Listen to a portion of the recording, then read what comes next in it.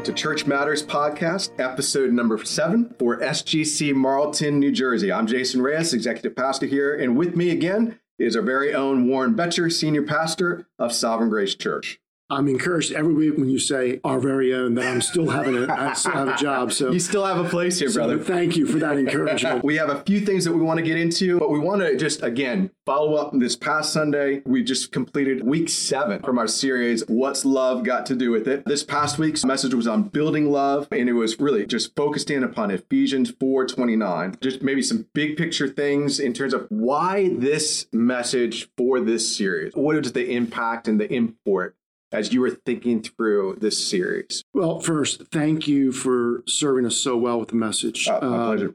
And I know you did labor and rewrite and rewrite and rewrite, and people don't see those rewrites. They don't see our editing floors. If they saw the paper on the editing floor, it's on a computer just now. But at least for some people. Yeah. For me, it's paper. The amount of work that goes into that, and you served us with excellence, and I think really captured that text and captured what my goal was for the text. And it is about our words. Mm-hmm. So I think believing Scripture teaches this, particularly Proverbs, James, but this text, Ephesians 4:29, our words have great power, and they have great power to build up. We don't want to just think of the power they have to build down, to tear down, right? But they have great power to build up. Think of his theology, one of the ways we image God is through words. Right. He spoke, and he's a speaking God. One of the ways we bear image with God is that we speak words, and his words are powerful. And they can be powerful in judgment, rebuke, but powerful in grace. Right.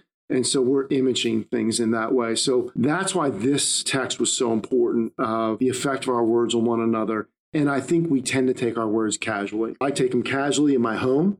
And you can say something very cutting, very quickly that really wounds. And even when you say you're sorry, it doesn't necessarily take away the wound. People forgive, but you can't retract words once they're said. And Proverbs warns a lot about rash words. Yep. There's healing words, there's rash words. Right. The importance of slow to speak. And many words, where there's many words, there's sin. Right. That abounds. So there's all this talk. And that's why this was such an important text.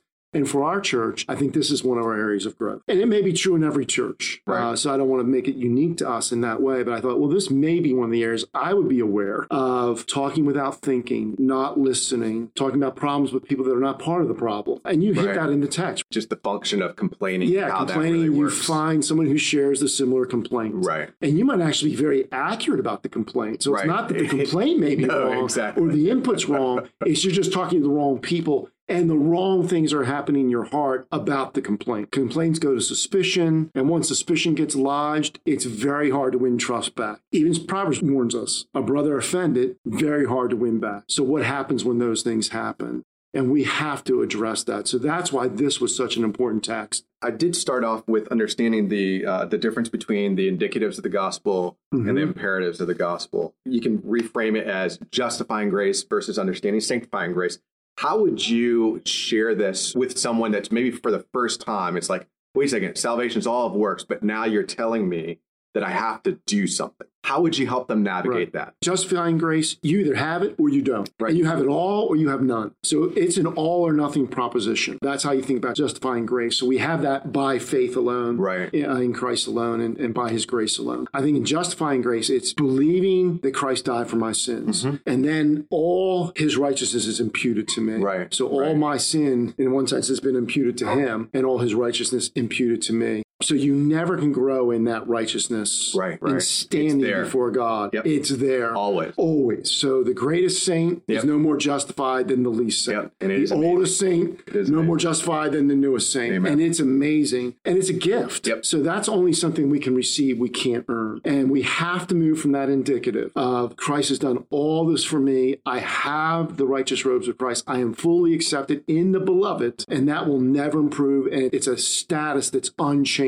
Right. So the penalty has been broken, for sin. Yes. And plus the enslaving power of sin has been broken, forever, which gives us newfound power. Right. And as part of the rescuing grace to redeem a people, of his very own, as it says in Titus 2. So tell us about the imperatives then, the imperatives of the gospel, or sanctifying grace. Yeah, and sanctifying grace, I think on the other side, this is where we cooperate. So this is the cooperative side. Doesn't improve our standing, but it is the cooperative side. We have God to grow to be more Christ-like. I love Philippians 2 that talks about that we're to work out our salvation with fear and trembling. Right. It doesn't stop there. Right. I love the next verse, 4. For it's a God who's at work within us both to will and to do. Yep. Amen. So well, who's involved in our sanctification? Is the Spirit who's to will and to do? It's the Spirit of God. Right. And it's you. Right. And both are true at the same time. And I think if we understand that at the end, even when we see that we've made progress in sanctification, maybe it's with our words.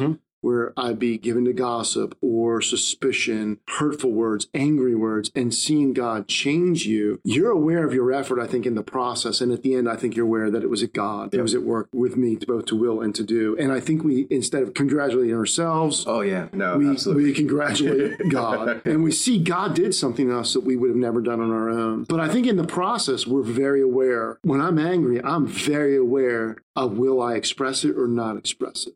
And that's where I think we mortify with the Spirit. Right. So again, even Romans 8 talks to the cooperative work in sanctification. So what is it then? So you talk about anger or you talk about complaining or anything. So what is it that ultimately is driving that from our hearts? Jesus says in Luke 6:45, for it's out of the abundance of the heart that the mouth speaks. Right. So what is it in terms of that's what sanctifying grace is trying to attack, if you will? Humans, we're both simple. We're not as complicated as we think. Sometimes we think, we're so unique that nobody can understand, and we're more complex than anybody else. I think sins are common. Our temptations are common. In that sense, we're common. But we're also, I think, complex. Jeremiah 17:9, the heart is deceitful. Who can know it? Above all things, who can know it? I think that's saying we have mixed motivations. There can be mixture. And I think there's some things that motivate us in one times that don't motivate us in the same. So to answer your question, I think there's different motivations. So sometimes it's desires. I want peace. Good desires. Good desire. I just want peace. I want everybody to be happy. And that's not happening. And now I react in anger. Sometimes it's pride. I want to be right. I want my opinion validated. I want my opinion listened to and acted upon. Really, I want my preference respected. And when my preference isn't respected, my opinion's not listened to, these leaders or somebody in my family's not listening to what I think should happen, I get angry. Fear is another motivation. So I think with things like fear, desire, and pride. But fear can be, I'm afraid of something, so my words are going to get to become many to control the outcome. And now I get into when I'm trying to control the outcome and it's still not working, I'll add more words. And I think you illustrated that in your message with your sons. With my own sons. So you go from guilt to a threat to a bribe. Manipulation. We all can have that. Think about parenting. We can be very fearful. Where's my child going to go if there's a trajectory to this behavior? If I've got to stop that now. And then we become very controlling. So I think fear often leads to a desire for control. That's going to play out in our words. And when control eludes us, we bring other things back to bear. Anger, intimidation, all things I've done in my home. Do you think it is interesting is that with the desire to control from fear, being motivated, it is interesting. There is a sense of we don't trust God in that. And so what we would want to do is we want to become God and use words, to actually become a God, to control everything. We can't change,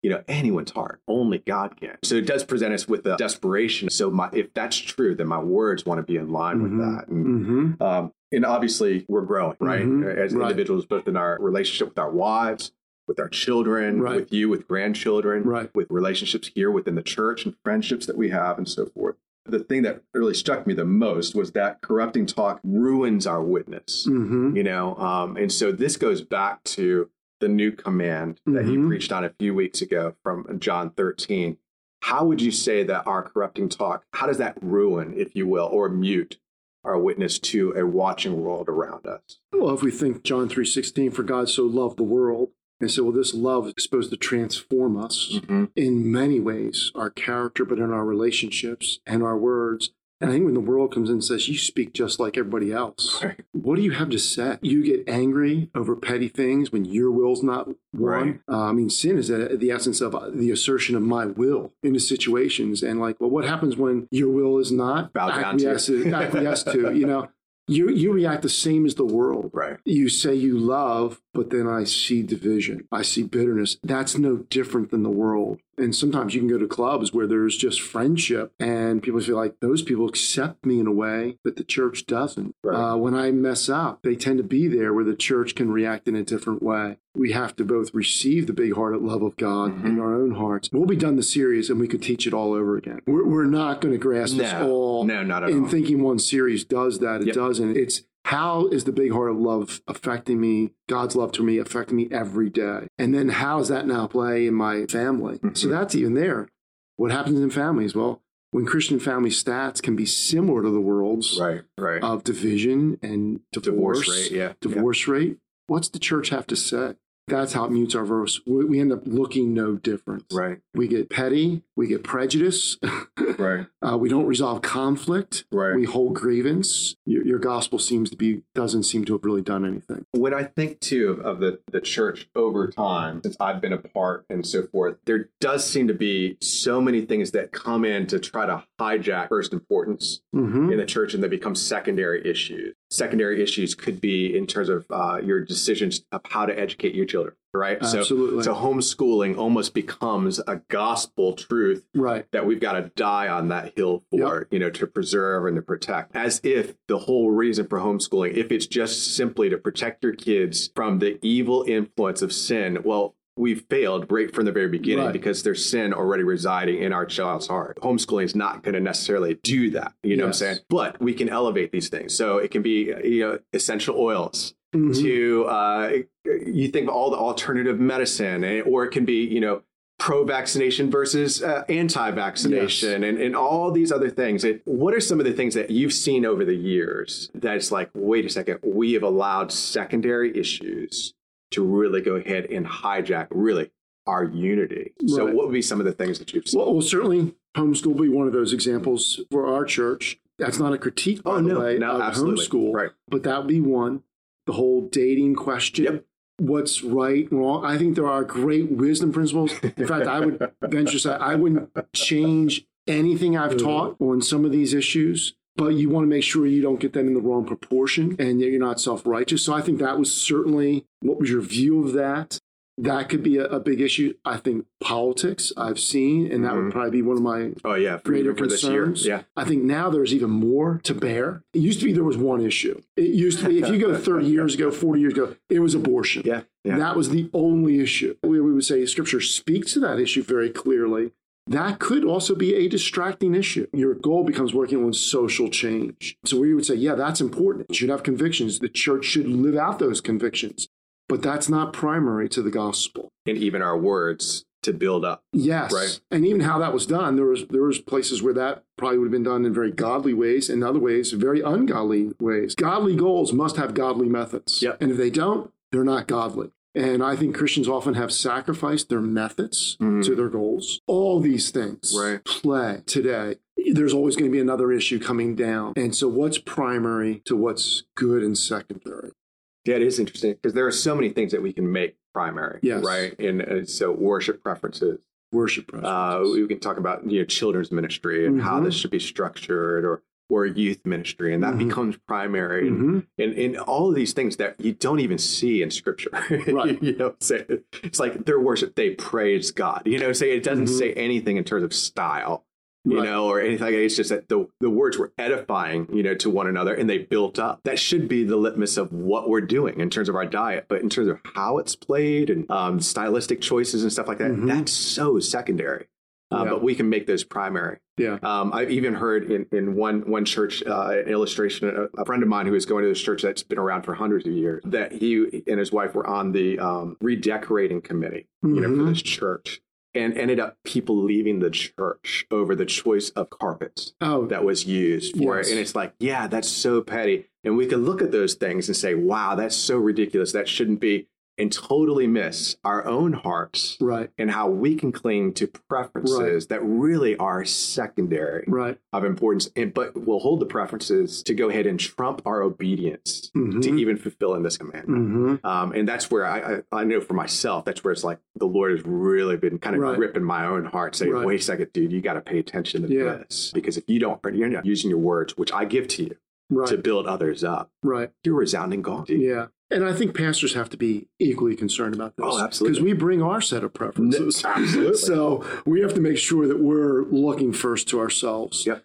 Because we might think we're leading when really we're just exercising preferences. Right. And we should be listening to others as well. So I think there's certainly give and take in that. And we don't want to miss the gospel implications. No, absolutely. But we have to have gospel clarity and gospel mission clarity. Absolutely. Well, don't know if any of this has been helpful to anybody that's listening or not. Hopefully it has. But a couple of book recommendations. If you want to go deeper on this, Paul Tripp's War of Words is a really good book. Really speaks to our communication. And by the way, we stayed away from James intentionally, which speaks a lot about the tongue and talks about what causes fights and quarrels among you. It gives a great diagnosis. We're going to be actually preaching through James, which is one of the reasons why I stayed away from it this past week. So we'll have more opportunity. But there's also our very own Tim Shorey has just written and released a book. It's called Respect the Image. I know you've been reading through it. Tell us that the seminar that we have coming up that we're going to be hosting, Tim. Yeah, on October 24th, it's an all-day seminar, and it's about respecting the image and how that affects our communication. Yeah. And the title, if you think about it, and you can discern that we're made in the image of God, that has an implication for how we treat one another and how we talk to one another. Excellent. Even unbelievers, all people. Right. So we respect the image. We respect the gospel call that is to the world.